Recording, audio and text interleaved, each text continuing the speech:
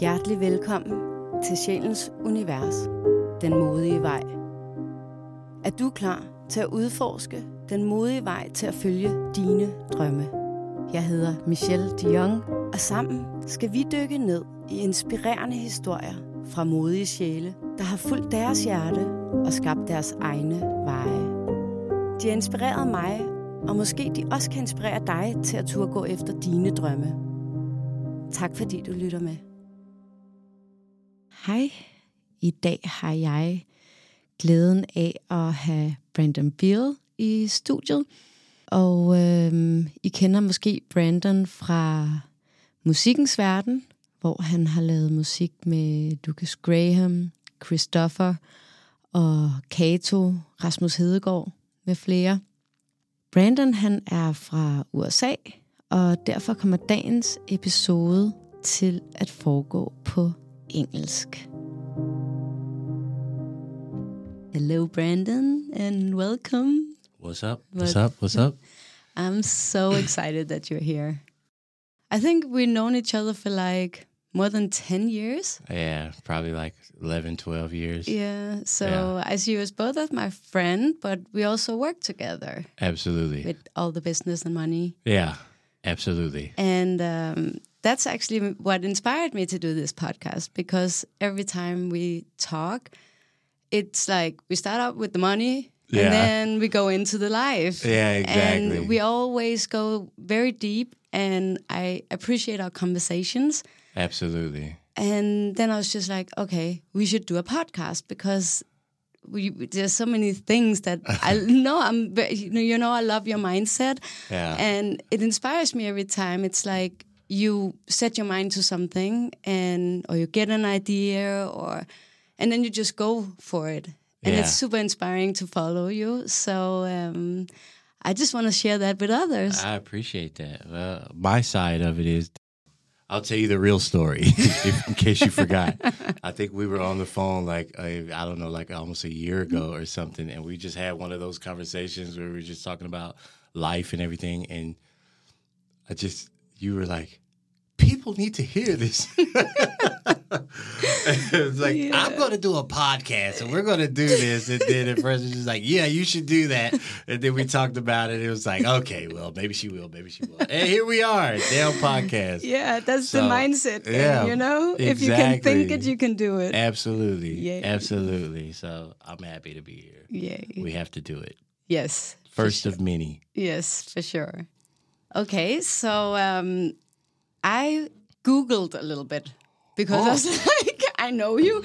And our conversations are always like, okay, we just go, It's not something we plan, but it's just whatever pops up, and then we just can't stop the conversation. Yeah. And I was like, is there something I don't know about you? Yeah. And there is, because, I never heard about your story from you being in the US and coming here and ending up doing music with Lukas Graham, Christopher, and all these great guys. Yeah. So I'm so curious. I mean, well, I didn't know what Denmark was probably when I was a teenager. So it's a very random way that it happened. But so I mean, to try to make it quick without making it quick, it's kind of like, well, I'm from Texas, from Tyler, Texas. I was born and raised there. So my mom's a teacher. My dad is a preacher, like a minister in church. And so it's kind of like the standard Texas upbringing, and, played football since I was 8, and always had kind of dreams of doing that, as far as I could possibly come. Every kid from where I'm from, your dream is to play in the NFL. That's just how it goes. Football, NBA, some type of professional sport, because that's kind of all that you see, because it's a little bit rough. Whenever I was on my way to play college football, which is also a very, very big step, because as I tell a lot of people out here, I'm like, the college football games in America are like, it's like 90,000 people, 100,000 people at those games. So it's big. It's like professional level, So that was the dream to get there, and then you play and you try to keep going and keep getting better, and then you get to the NFL. That's like full-on professional. And it's kind of like, if I can compare it to football here in Denmark, it's like you play for these, FCK, and you play for like Brøndby, and you play for these things, and you want to make it to like the national team. You know what I mean? Yeah. Because football isn't an international thing. So you can look at the NFL kind of like that. So was on my way to college football, and I just got tackled the wrong way, and I broke my neck.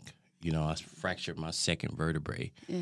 So I was very lucky at that, because usually when you're up there, that's what causes paralysis, from the neck down, when you see people that can't even move their arms, Wow, yeah. So you had a guardian angel like that. For real. So, once that happened, it kind of like shattered a little bit, because I think it was more so because it's like a physical thing. Whenever you have, I felt like I could still play, and I still rehabilitated a lot, and I actually even played again. But it was just like, when you have something like that on your physical, like the interest level just, it drops, and what your physical is in the States, it's like your medical examination. So it's like, if you look, before you play any sport, you need a physical, you need a medical examination, especially for football. So a lot changed, and it just diluted basically into just not playing at all. You have two options where I'm from. You can either go and get like a factory job, you can get out. Well, three options. You can get out, you can go and get a job at some factory.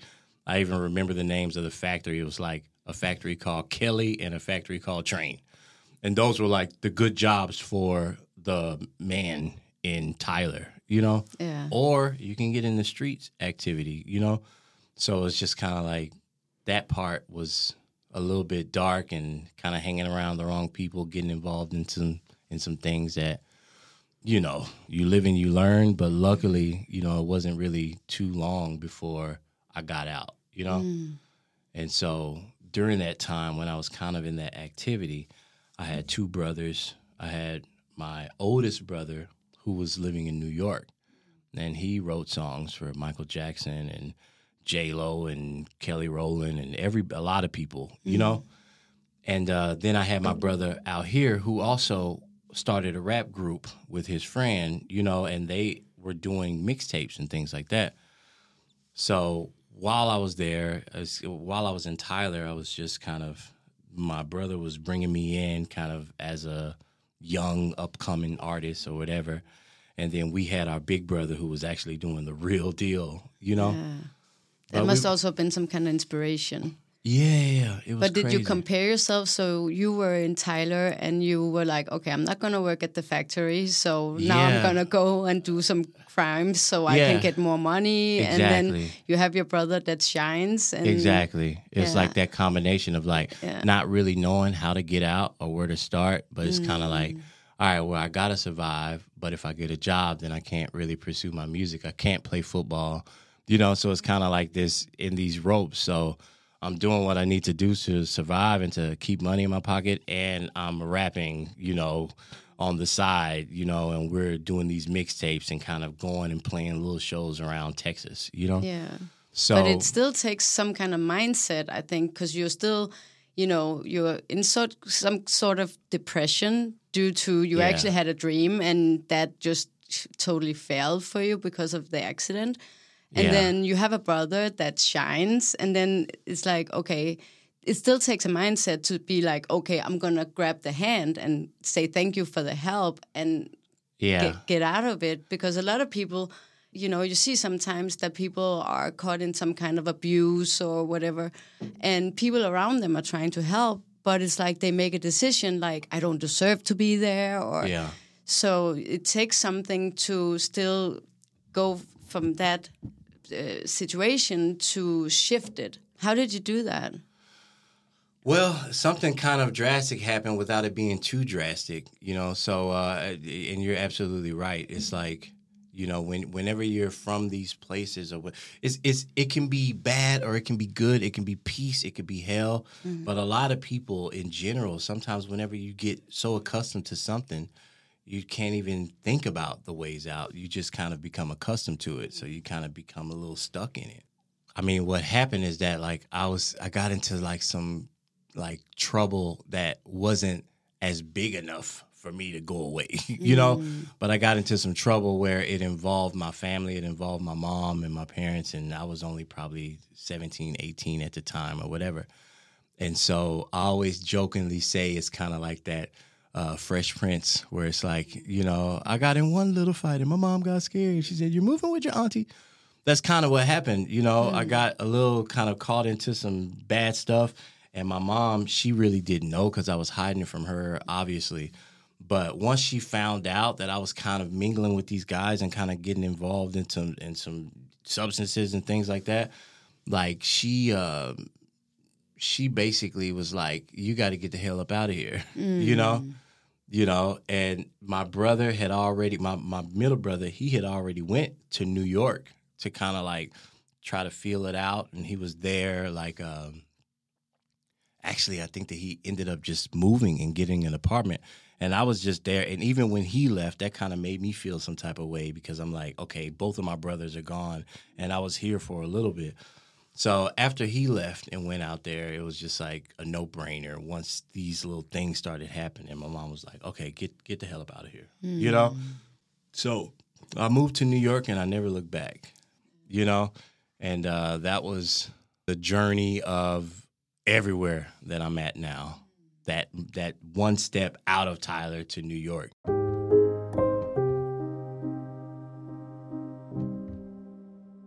But it also takes some kind of mindset because I haven't had a depression myself, but I see a lot of people, it's like, you know, you get caught in some kind of gray zone in your head. So even though, you can go here, it's like, I can't do that. Like you just freeze in some kind of way. It's like your body can't do or your brain can't think. So being able to actually take the steps. Yeah. Is that your mom pushing you? Yeah, absolutely. Yeah. Like sometimes, like whenever the universe wants something for you that you can't see, sometimes it'll just push you into it. Yeah. Unknowingly, you know? Yeah. So that was my mom. You know, she didn't have any idea that I was going to do music or I was going to do anything from that. She just said, "You're not going to be like all your friends," which all my friends have been in jail or they're either, you know, dead and gone, you know, from those type of things. So it's like, you're not going to do that. You're going to go. Yeah. And here's some money for that. And here's the ticket. And bam, wow, good I get out. Yeah. So I went to New York, and then I never lived in Tyler ever again since then. Do you go visit though? My dad's still there, so every now and then I go, and it's like it's a reflection. It's definitely a reflection. It's a reflection. You know, I still have some of my friends. Facebook and these social media things, that's what that's for. You still have that connection or whatever. Yeah.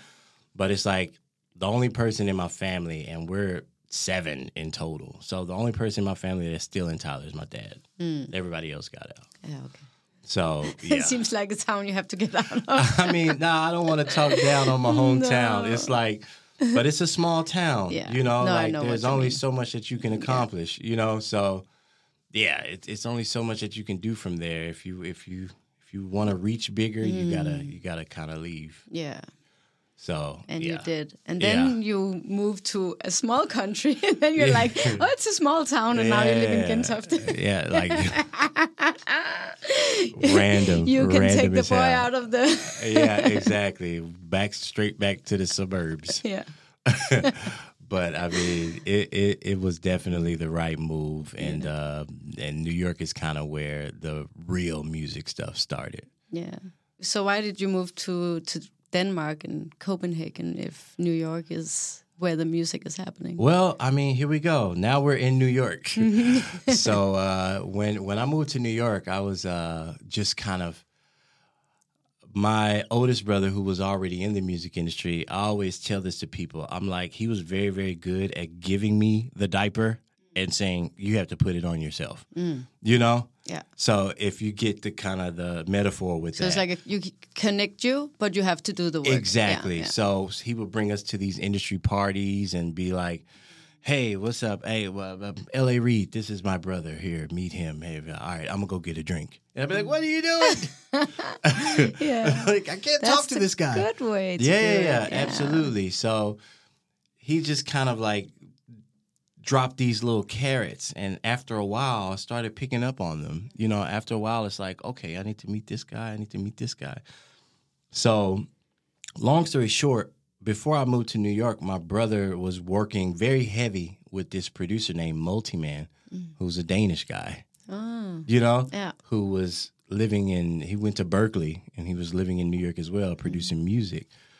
So I met Multiman at like this songwriter conference thing or whatever. And so he kind of saw me. He was older, a lot older than me.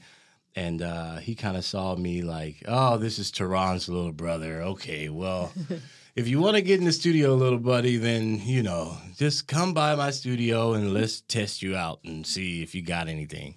Not having any expectations. Yeah, it was almost like he was doing me a favor a little bit. Like, let me work with Tehran's little brother because my brother had moved to L.A. by this time, you know? Yeah. So it's just like, oh, it's a little connection. All right, come on, come by the studio. So I went by the studio. We wrote a song. It was a very funny, very testing, probably not a great song at all. But I think that he saw potential in me. So came back and kept working with him and kept just, you know, having a good time, having some drinks, making some music. And I developed a lot through him, you know, and to the point to where we did an entire album. This is my first independent album ever from New York. And that took me all the way to Japan to tour, like a lot of cities in Japan and Tokyo and Southeast Asia and some of these places. And never had a label or anything, but I was doing shows all around New York, doing these showcases where we brought our own gear and then we would kind of rent out a little place, then start like a drink tab or whatever and get people in there. Did that a lot in New York. So showcases, more albums, just doing New York things, trying to come up. But you still, you know, you're still doing something. It's not like you sit and be like, yeah, actually, I am very good with music. I know how to write a song. Let me sit here and wait for somebody to find out. Yeah, exactly. You do something. You take initiative. Yeah, we were hustling, you know. So did that for a while, had the album out, and then the story continuing to how I got to Denmark. I started to build like a little bit of a Danish connection, you know, through Multi. And then one time, his daughter, who I had never met, came to visit him. And, I thought that she was super gorgeous and super hot. And I'm like, I have to go after that. You know, so, you know, long story short, I went after that. We started a relationship, and then and she lived in Denmark. Yeah, okay. So, you know, like we were long distance for, you know, maybe a year or something like that. And then I think she was 20 and I was 22. So at that point we were like, okay, we have to be together because I can't do this long distance shit or whatever. So we had to do whatever we did to be together. So she came back and we got married. Oh, wow. Yeah. So that she could literally live in the States and we could actually build this relationship. It's one of those things to where like when you're meant for somebody, you just kind of like, you let the universe do its work. Yeah. Because we broke up twice. Yeah, but sometimes you just need the space because, you know, when you're apart, you develop and you reflect in a different way because you're like, okay, what went wrong? What can I learn from this? Did I do something? And then you start to reflect on that. Yeah. And you start taking some steps towards changing these things that you discovered about yourself. Exactly. So when you're in a relationship, it's like a mirror because you see some of the sides. Okay, I don't like that. Get away from me. That's you. Exactly. You show me some parts that I don't like about myself. Yeah. And then when you're apart, you're like, I kind of still have this. Yeah, but that's what it was. Yeah. Like, even when we were Well, we got to get back to the story, and because this is part of it, you know, we jumped 2 steps ahead. But no, so we were together and we lived in New York for 3 or 4 years. So I stayed there like 1 or 2 years prior, and so she came and she lived with me for 3 years, and then she was going to school kind of part time. We were both working at like the same club, making extra money. I was the door guy, and she was a hostess, you know. So it was like New York hustle, trying to make money or whatever. And so school got too pricey and too expensive for what we were trying to do. So she's like, okay, I'm going to go back to Denmark and finish, you know, my bachelor's. And so I'm like, okay, I'm going to come out and just do these tours, visa visits to where I come for like 3 months for the max time.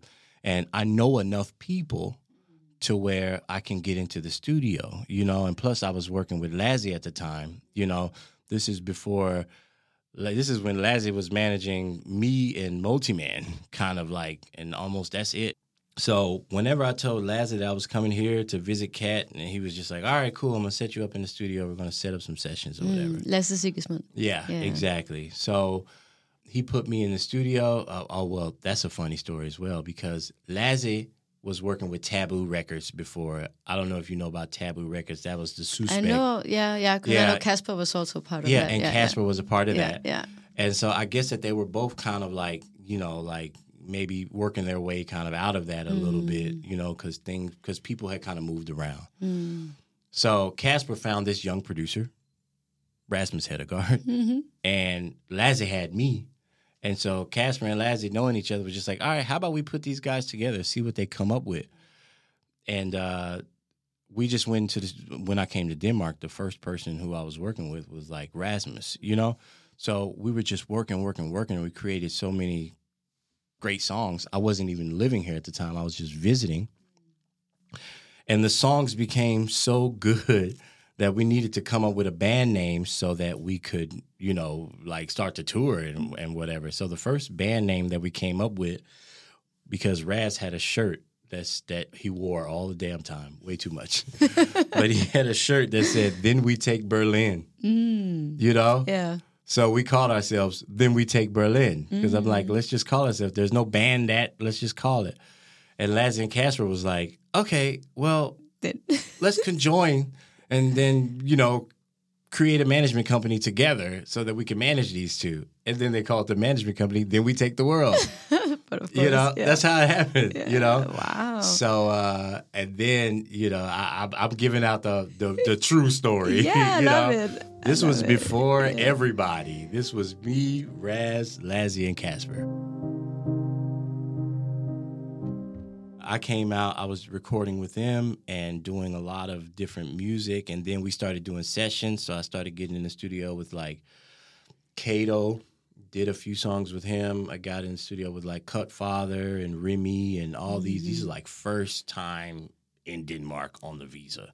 Straight in with these guys, you know? Good job. And all those were sessions that I didn't really think about. I just thought, like, okay, I'm just working. So at a certain point in time, I had to go back. But when I went back, I just got hit with phone calls and Lazzy and Kato and all these people telling me, like, okay, this song is here. Okay, this song is there. Okay, you got this song and Snoop Dogg is on it and da-da-da-da-da. And so we just built it to where, you know, we started touring, you know. We linked up with Kato and Jon, and they just kind of allowed us to open up for them. And then I would go on with Kato, and, like, so it started to become work. And at that point, I was like, okay, once I got a work visa and it got approved and I could work, then I was here. Because it was like I was in New York doing some cool things, but it's just like out there, everything is so political. So if you don't have the, you know, the right team, or if you don't sign over your life, or if you don't, then it's a lot harder to get that right placement. It's a lot harder to get that cut with Rihanna. Or I had so many cuts back then that were like under the surface. I literally had Janet Jackson record one of my songs.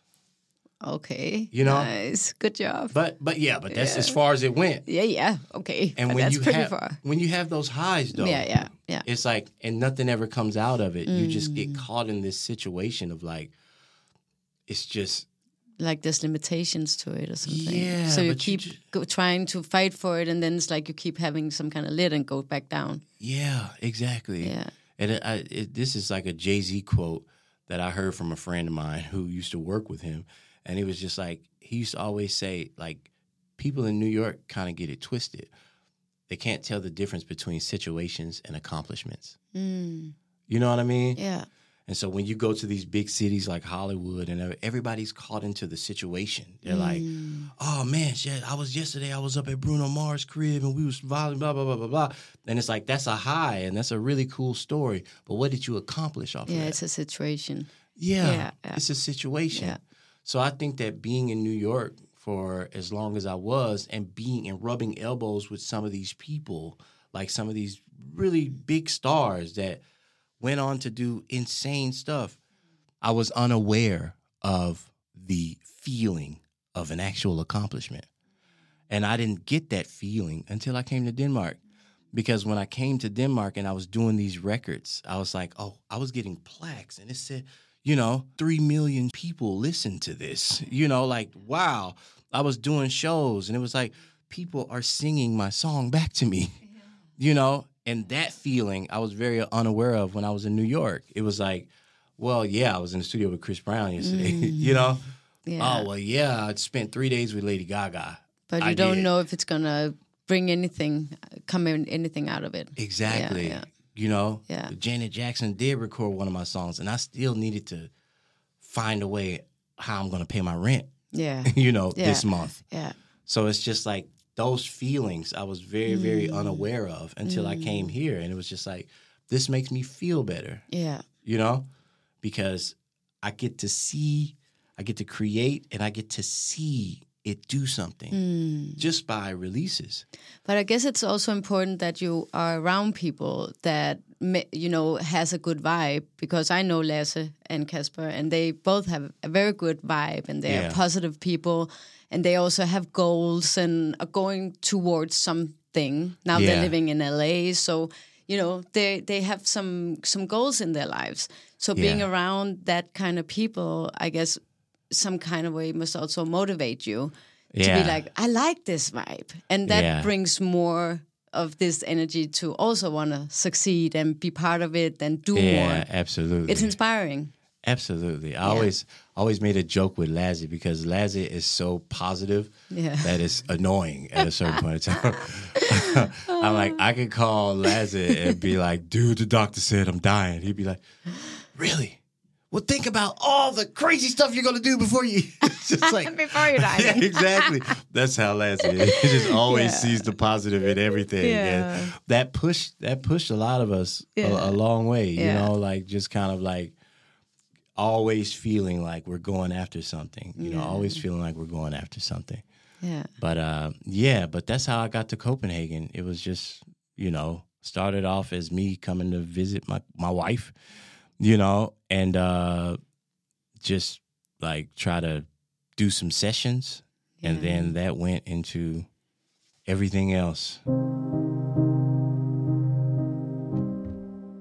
You do spend a lot of time in the studio, and I assume, now I'm not a songwriter, but I assume that when you are in the studio, you have to turn inwards to where am I right now, in what state of mind, and then you write from there. Yeah. And sometimes it can be motivating, and sometimes it's like I see a lot of songwriters, they write music when, sad songs. Yeah.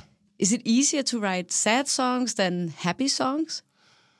I don't think that either one is easier than the other one. I think it's like, well, I can tell you one thing. Like, what I do as a musician, like, which is, I'm a songwriter and producer, and what most people don't know is that when I came here to Denmark, or in general, like, I was doing my own music and releasing songs or whatever, but I never really expected anything. I never came here.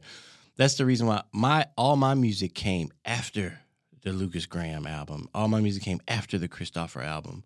You know, it came after the Scarlet Pleasure. It came after all these people who I was working with. I was just like, I want to write songs.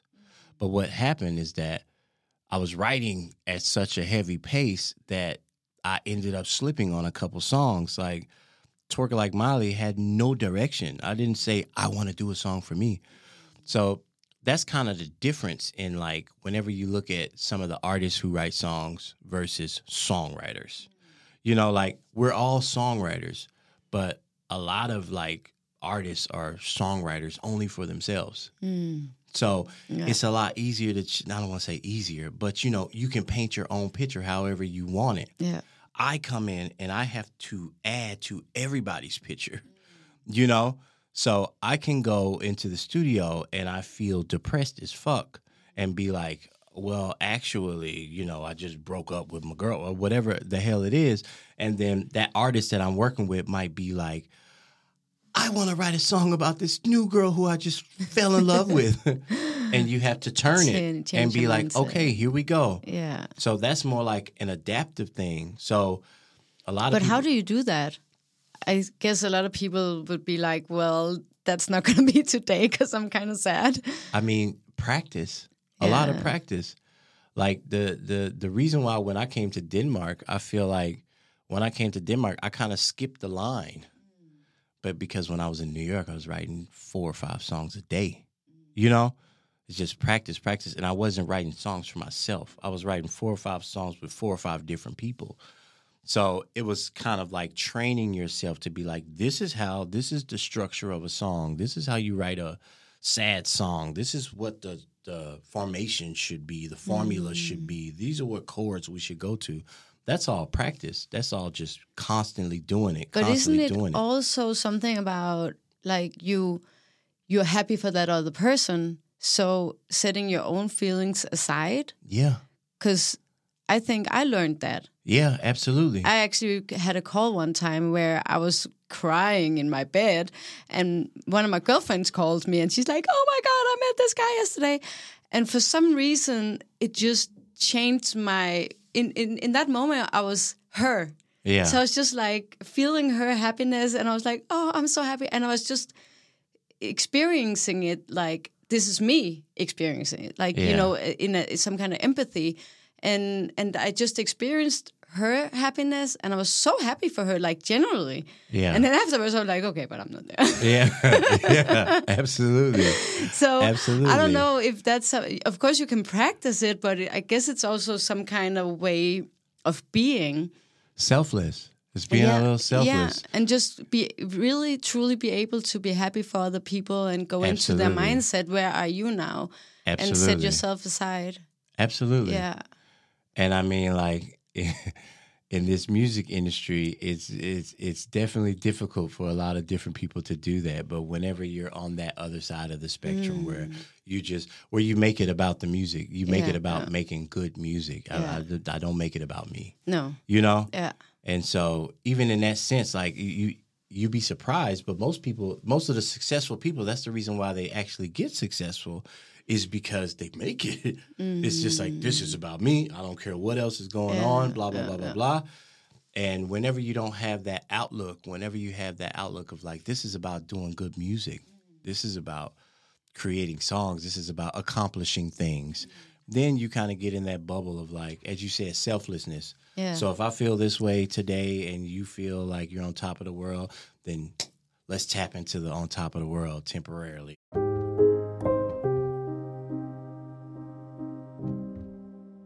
I think that's the vibe I always get from you. Like, you know, even though then you can give me a call and you're like, yeah, this happened, or whatever. And then I'm like, wow. Because you always have this, whenever you're out, you always bring your, okay, this whatever situation, rest, because now I'm here. Yeah. And then I don't want to like reflect negative in this situation. And I kind of assume after listening to your story that coming to Denmark with that mindset and this positive vibe is also what brought you, because, you know, if you meet somebody and you have this, I'm in a bad place today, so I can't write music.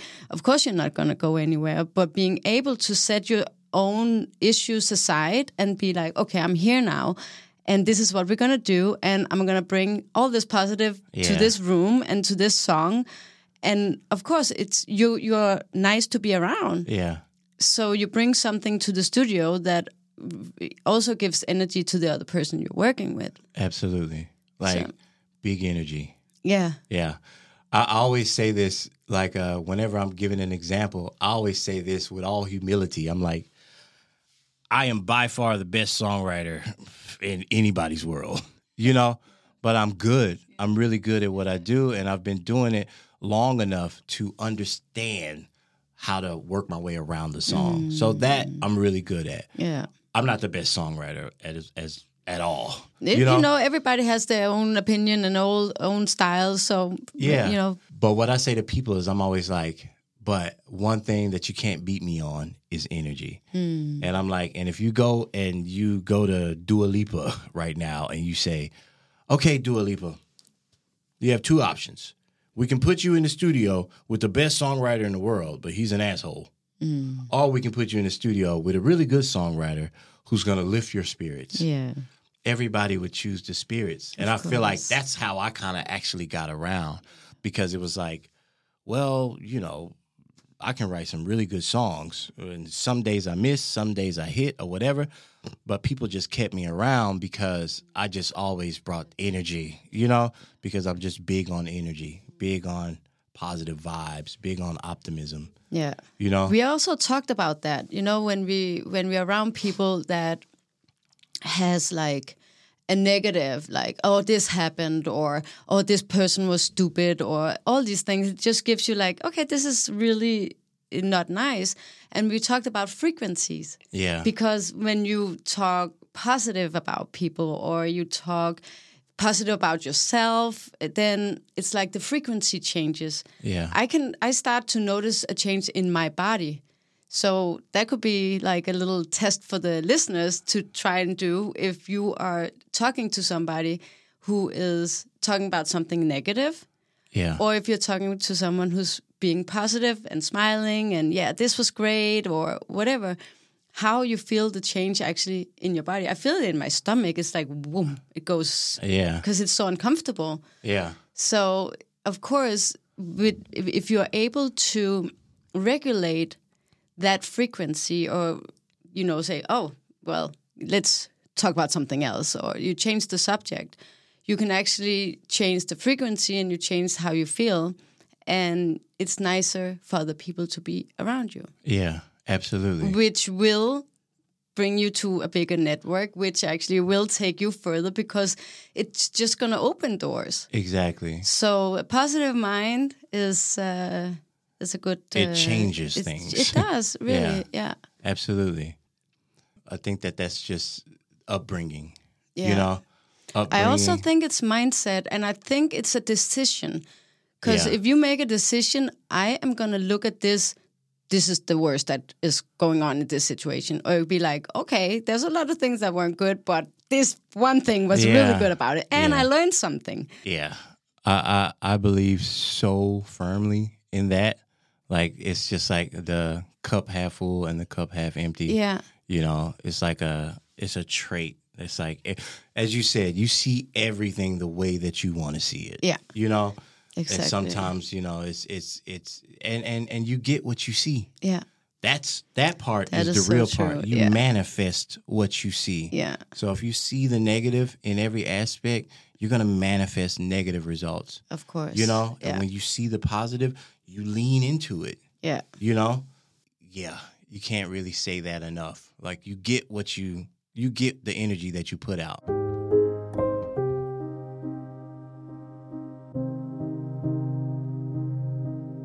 I saw something the other day that was talking about, oh, well, what about when you feel the negative feeling? Or what about when the trauma, like, because what most people do is they try to run away from their trauma. They try to run away from their problems. So that's when you start to get into substance and all these things that we'll probably talk about. But it's like you start to get into these things where, you know, it's escapism, you know? And it's like, okay, well, I don't want to deal with that, you know? And this woman, I can't remember her name, Gabby something, but she said something that really hit me where she was just like, but what I always try to tell people is like, why don't you try to befriend it?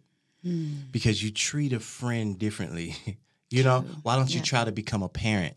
This is coming up, these feelings that I have, I felt this before.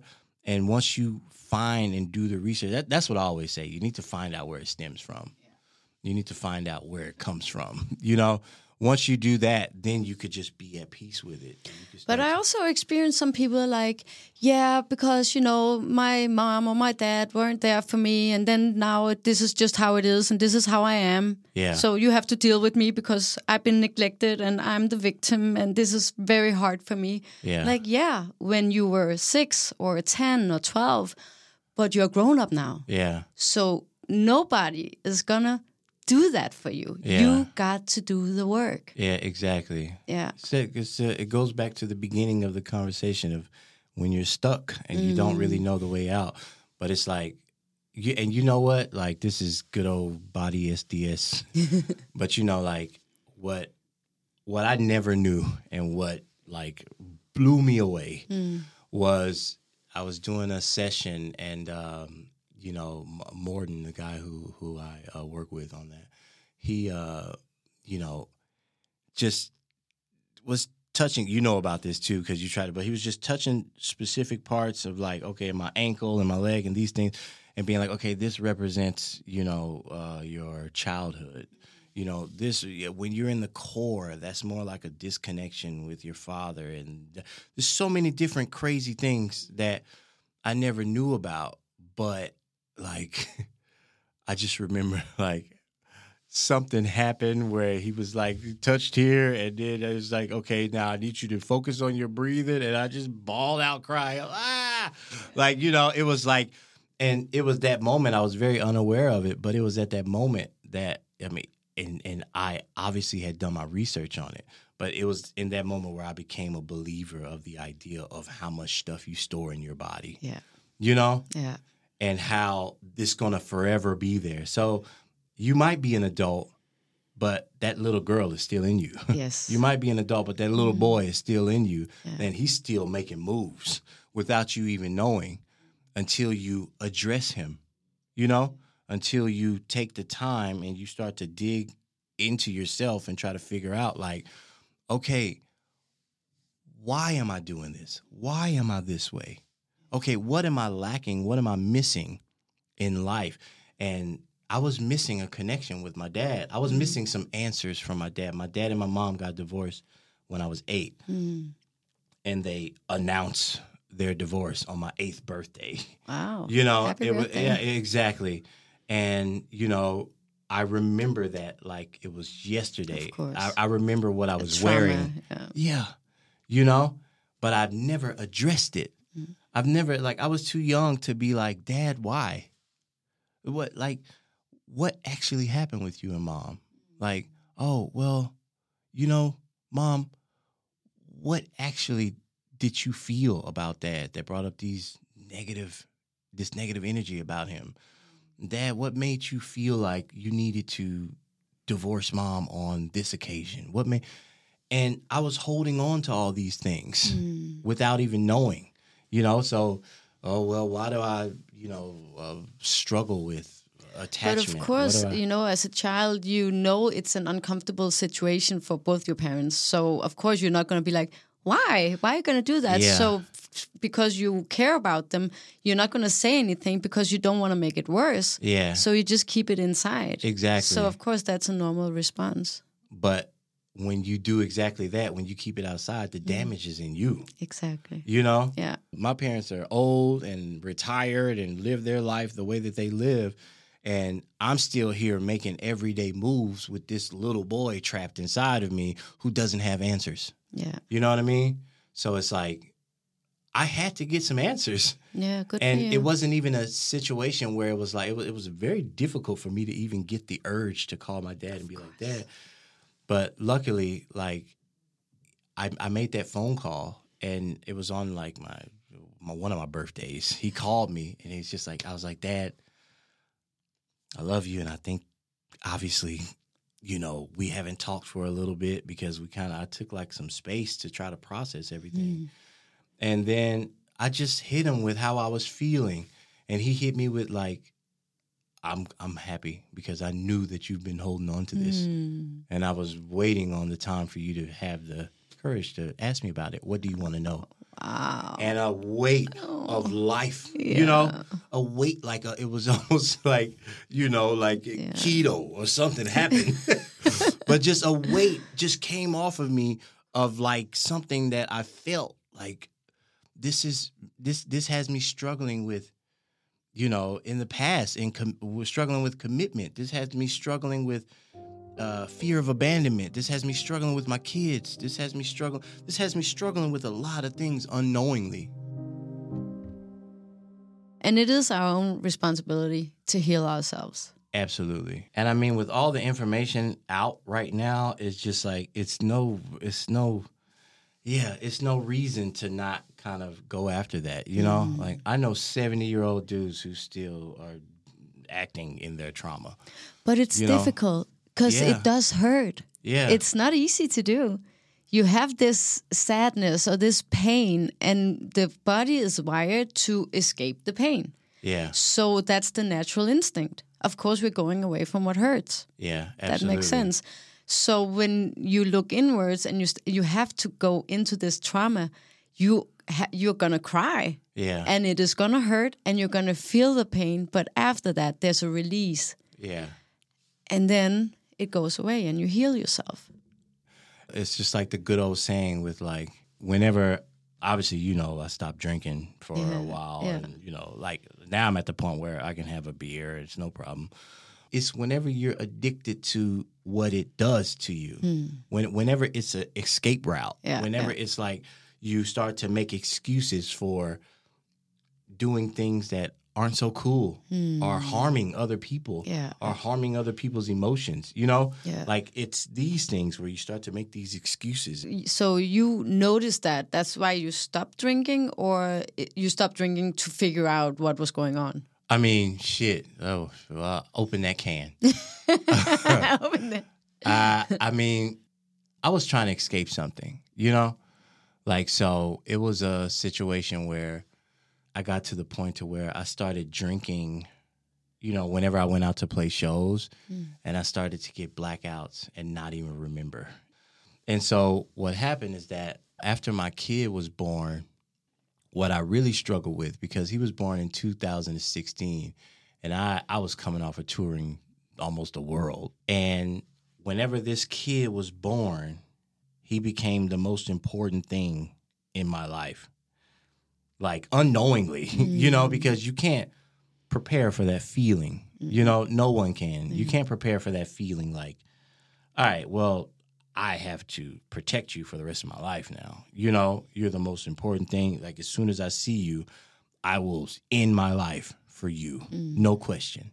But basically what I did is I packed up my apartment in Copenhagen and I moved all the way out to the country because I wanted to get away far because I'm like, everything about this city has been like my gift and my curse. The gift of networking and meeting a lot of people, the curse of having every option, every opportunity to go out, every restaurant, every club, every blah, blah, blah, blah, blah. And I'm like, I just know the way that I am, if I'm going to do anything right by this kid, I need to detach myself. Yeah.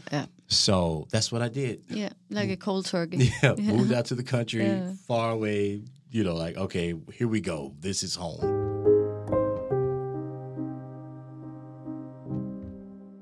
But you were still making music. I was still making music. Yeah. So you had to go in and be in the city still, though? No, okay. I built a studio in my house. So I was at my house. I was in the country creating songs. And even the songs that I was creating, I felt like I was forcing them. I felt like, okay, I have to do something. And it came out like that. Yeah, But mentally, I just wasn't there. It was just like, oh, well. And it's also kind of like I used to sing about the party life because, those single spurts where me and my wife had broke up, like, those single spurts, that's what I did. I was out partying all the time and drinking and just living it all the way up trying to get something that I felt like I needed because I've been in this relationship for so long or whatever. That's what I was writing about. You know, when I listened to my album Before the Last, it's like, I hear it now and I'm just like, oh God. I hear that album and I'm just like, oh my God, Jesus Christ, my sons could never hear this. But it's because like I was living that. I was partying and just, it was a whole different phase. Yeah, but so good for you making that decision because you're able to look back and be like, oh shit. Yeah. That's because you actually developed and matured. And exactly. Now you see it in a different perspective. And if you would have been standing still, you would still be there. Yeah, absolutely. Yeah. So it just shows you moved, which is beautiful. Yeah. But I mean, obviously going into that point, it was like that, not being able to balance it, not knowing who I was, struggle with identity. Yeah. So I just was in the country drinking. But also expectations, right? So you're around people who expect you to act or be or do in some certain way and then be yourself in that and no, I'm not going to drink or I'm going to go home or... Yeah. How was it to deal with that? I mean, in the first part of it, like I felt like it was necessary. And that's where I kind of got it wrong. And that's where the balance came in. So I felt like it was necessary to like, okay, well, I still need to remain this identity. So on this day, you know, okay, well, let's go and I would go into the city and party and drink until no return, come home all hours of the night or whatever. And my wife, she wasn't really on that shit. It was she was like a mother.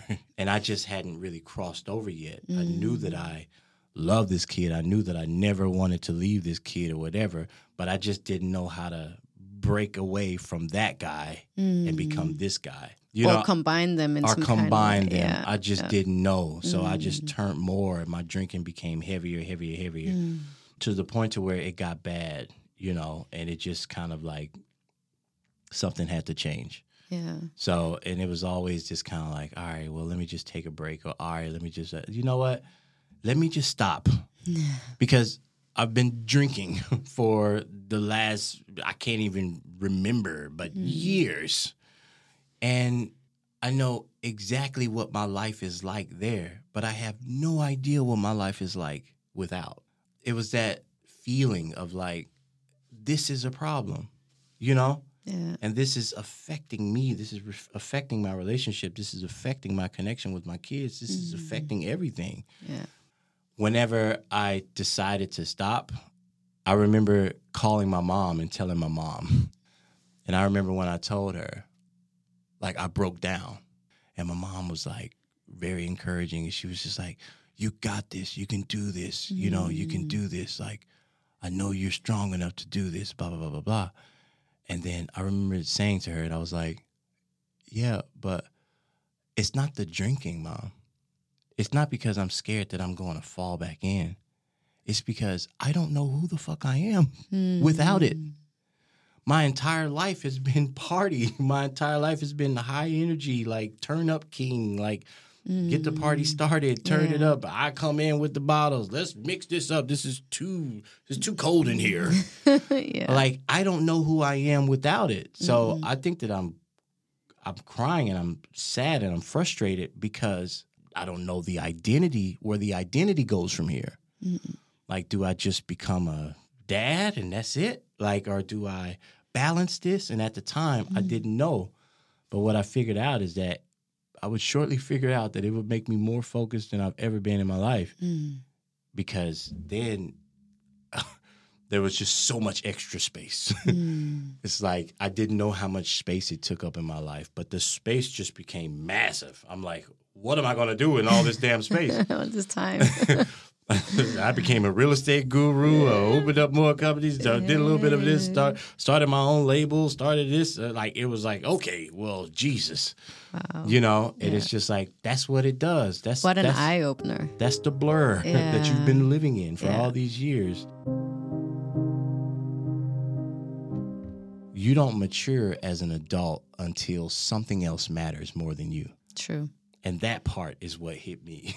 Have you also experienced when you look at your kids, all of a sudden it's like you remember a memory from that around that age, like, oh my God, I used to do that. Yeah. And it's like you relive it through them in some kind of way, something you've forgotten. Absolutely. So I think for me, it's been a great healer having my daughter.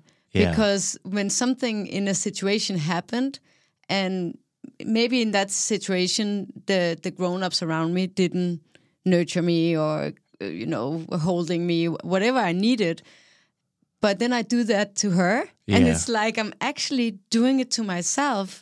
Yeah. What I wish that the grown-ups would have done at that time when it happened to me. Absolutely. So I think having a child, not saying that everybody should go out and just have a baby, then you heal. But that's what I said. It's like, it's not, there's some people who are still at the club. Yeah. And they should thank do God that. for Mama. And they take responsibility and be like, I don't want kids. Yeah. So, and that's also taking responsibility, because if you know that's where you want to be, then of course don't do it. Absolutely. Yeah. Absolutely. But it is, for me, also been a great healer. Yeah, it's just like, okay, I kind of got to get my shit together. Yeah. Because I'm kind of shaping someone. And, like the biggest failure, it's not a record to me. It's not like, oh, I put that song out and it didn't do good. Like, fuck that. It's like the idea that if I don't instill everything that I know and every being of positivity and wanting to be great and wanting to do something with it, if I don't instill every bit of that into my kids, then what's the purpose? Yeah. I heard someone say this. It's just like, whenever it's your time, it's not about how much money you made, or it's not about how much. It's about, like, at that point in time, it becomes about, like, how many people are going to remember you, and how are they going to remember you? Yeah. But I also feel like the more healing that we do on ourselves, the more of the damage. And let me tell, like, we're all parents and we're all going to do mistakes. Yeah. And we're all going to give our children some trauma, and then we have to do it. But of course, it's not something you do on purpose. Yeah. But that's just how it is. We do the best we can, but, we make mistakes because we're human. Absolutely. So it's all good. Of course, don't hit your kids, or that's absolutely. not what I'm talking about. But we're all going to do something where they're like, oh, but you weren't there for me at this situation, and be like, oh, I thought you got it. Yeah. And then it's whatever happens, and you have to talk about it. That's so funny, because I always say that. I'm like, no matter what we do, they're going to always come back and be like, Dad, you never did. I'll be like, motherfucker, I did everything. Like, that's how you feel. Yeah. It's like, but I guarantee you, no matter what you did, your kid's going to come back and be like, you were never there for me when I did the blah, blah, blah. Yeah. I'm just like, I'm the one who took you there. It's bound to happen. Yeah. So you just have to open that line of communication and just be like, be an easy, like, pillow for your kids, Okay, so the last thing, my daughter, I told her, I'm going to have Brandon Beal in the studio. And she's 9 years old. I actually have a picture of you and Lukas holding her in L.A. when she was 8 months. I remember that. 8 months old, yeah. We was in Hollywood at that cafe. Yeah, exactly. Crazy. And you were wearing that cross with the diamond cross. We come a long way. Team no necklace. Grown man That was shit. the gangster days. Yeah, exactly. Yeah. Well, she had a question because she says that how is it to be popular? Yeah. Or famous? Because if it's nice, she would love to be famous or popular. Yeah.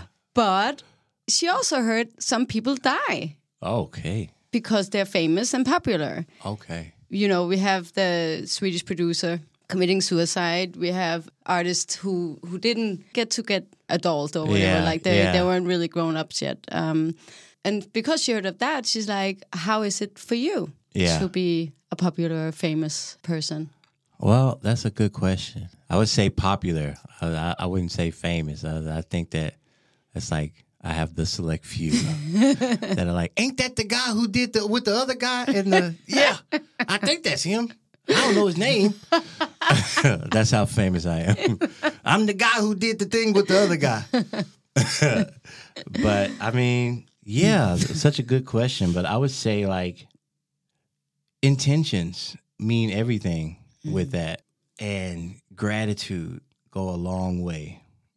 So when you slip up on, like, and I'll say that because that's my story, because I never did it to be famous. I did it because I loved it and I was good at it. Yeah. And then it just happened. Something came out of nothing. And even to this day, you know, every single person who comes up to me or who recognizes me from something or whatever, like, I will have a full conversation with these people because I know that it's going to go away. It will. And there's a lot of people out there who don't feel like that. They feel like it's forever. Yeah, okay. And when you have this, when you have that feeling, you just start to lean into it more. You have more gratitude for it. You start to understand how much it takes for someone to actually be interested in you or anybody for that matter. Yeah. So you go at it in a different way. You have a different mentality for it. But if you don't have that gratitude for it, if you don't if it's something that you're going at it for the wrong reasons, then it's detrimental. Yeah. Then it goes really bad. Then it gets the best of you because that's the seeking validation. And that's something that stirs back. That's like childhood stuff. So it's like there's people out there that are famous and that it's a disease. It can be an addiction to the point to where you start doing everything for it.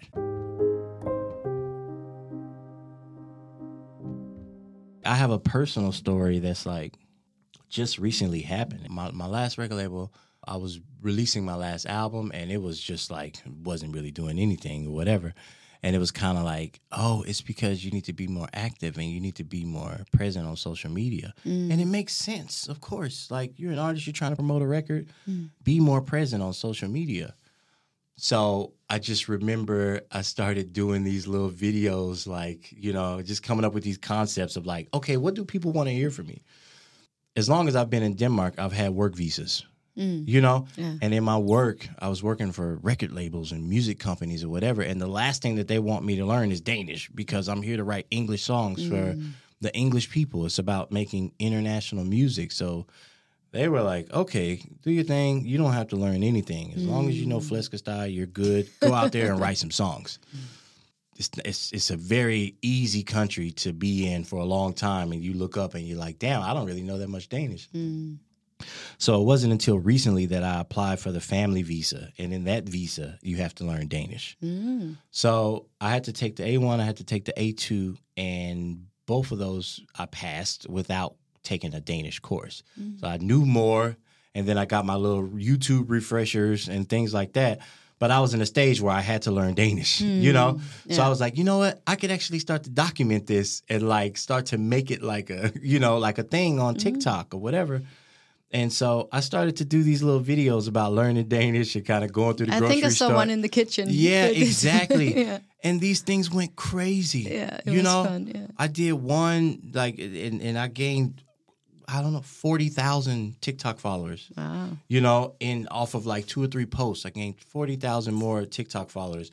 On Instagram, I did one post and I got 10,000 new Instagram followers and all these things. And you start to kind of get these feelings like, oh, okay, people are popular. Oh, yeah, exactly. Yeah. You start to get these feelings. But my feeling was kind of opposite because I'm like, I feel like I'm kind of putting a little bit too much effort doing something that I feel like I'm not really, I'm not there. Like, I like to I'm very inward. I like to spend my time with my kids and be at home and or either in the studio making music. Like, I'm just like I'm a homebody. Like, I like to go and be in my cave and focus on the things that matter to me, which is music, which I do every single day, which is my family, which I do every single day. And so all the extra stuff, it kind of felt extra, you know? And so when I was getting all these new followers and all this, it didn't do anything for me because it was like, okay, but what is this for? You know, this is for something that you feel like you feel like you have to do this in order to get the followers. And then the followers give you the status and the status gives you what? You know? Yeah. If you like my music, listen to my music. Yeah. I shouldn't have to do cartwheels on TikTok for you to like that. And if you don't like it, then you don't like it. Yeah. But it just felt out of my element, and it became more about like, oh, well, now I'm more doing forced. now I'm doing this to get more famous. And it's never been about that for me. You get trapped in that bubble, and you get trapped in that cycle of like, oh, more followers, more likes, more followers, more likes, and you start to lose yourself in it to the point to where you don't even know why you're doing it. Because what do those followers do? What do they get you? They get a partnership deal. Okay, you can do a little, post with Skittles or something like that, or whatever it is but what does it do for the value of your life? I think it's a good point. And I think it's good to think about that before you do it. If it feels like, okay, I'm forcing myself, it takes so much energy to do this. I'm thinking about it all day because I have to do this post. Yeah. It takes way too much energy. Exactly. Yeah. You can spend hours editing a TikTok. Yeah. You could spend, and I'm like, this is just taking away time from the thing that I'm really good at. So it's kind of like, I have a whole thing with that, but I just feel like ultimately, if you have the right intentions, to go back to the questions, if you have the right intentions with fame, then it'll just come to you. So being a popular person is okay if you're able to listen to yourself. Absolutely. Yeah. Absolutely.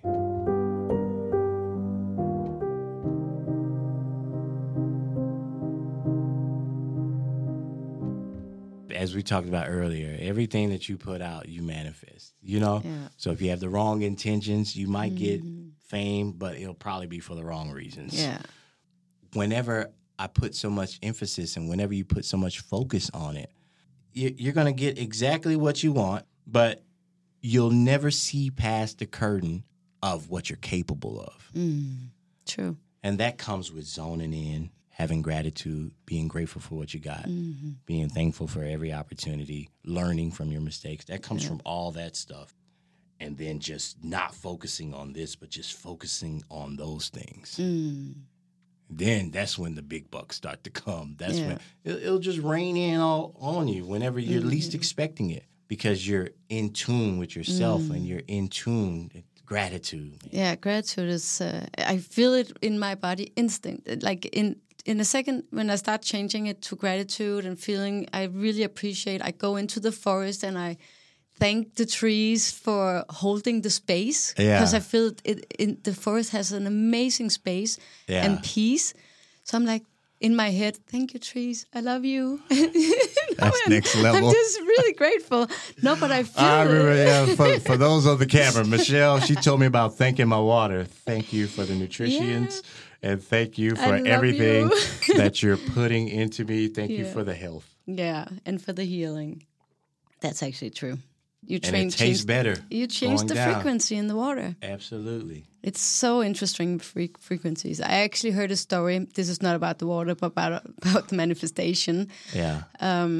This woman, she was like, okay, I have 100,000 in my account. I have 100,000. And she saw the picture of 100,000 in her account. And then her mother's like, oh, we're going to sell the car, but we want to give it to your daughter. So we want to give the money to your daughter. Yeah. Okay, so they sold the car, put the 100,000 into the mom's account so she could buy a new car to her daughter or give the money to her daughter. So it was like, they were there, but for a very short moment of time, and then they had to be passed on. So when you're manifesting, you have to be a little precise in what you want, and you need to tune into the feeling, like, this is what it's going to do for me, and the good vibes about it. Yeah, absolutely. Yeah. So the last thing, do you have any advice that you haven't given that you think you would give to the listeners? Ooh, advice. I mean, I know that we've talked about this, but this is like the best advice that I have in 2023 myself. After everything that I've known and been through, I would say, get to know yourself. And try to find peace inside that person. Great that advice. part for me is everything. Like, I'm on this journey to, like, I want to be somewhere Indian style on the top of a mountain one day, just singing hymns. I don't know what it is that I'm after, but I'm after like that type of peace. Yeah. Like I'm just so I've spent the last 3 years of my life, and it takes time because I'm still not there, but I've spent the last 3 years of my life digging into myself. Yeah. Good for you. Because I've spent a lot more years prior to that just escaping. Yeah. Exactly. So it's a process, but and be patient with yourself in the process. And then because I started many years ago because I also needed that peace, or actually the control that I sometimes felt that people had over me because of some trigger points. I don't like that. Yeah. You know? Absolutely. So I needed to look into, what is this? Why is this happening? Why does it keep happening? And the process is long, and whenever you get to one point, another one opens up. Yeah. It's like an onion. And you know what? That's going to be... I don't think the process is going to end once you start it. Yeah. And you feel how much good it does for you. You don't feel like stopping. There will always come another layer. Yeah, and that's because you're also constantly evolving and figuring yourself out and figuring out the new layers that grow. I think that the moment that you start to turn things inward, that's when life starts to make sense. That's what everything in your life starts to make sense. Yeah. And take responsibility. Yeah. Oh, this happened. How can I have done this differently? What choices could I have done differently? And then go from there. Absolutely. And take it as lesson learned. 100%. Thank you so much for coming and for, this was awesome. Yay. Find that inner peace. Yeah. That's what we're doing. That's the word for today. Yeah, completely. Thank you. Thanks for having me. Tak for at være med os i dag i Sjælens Univers.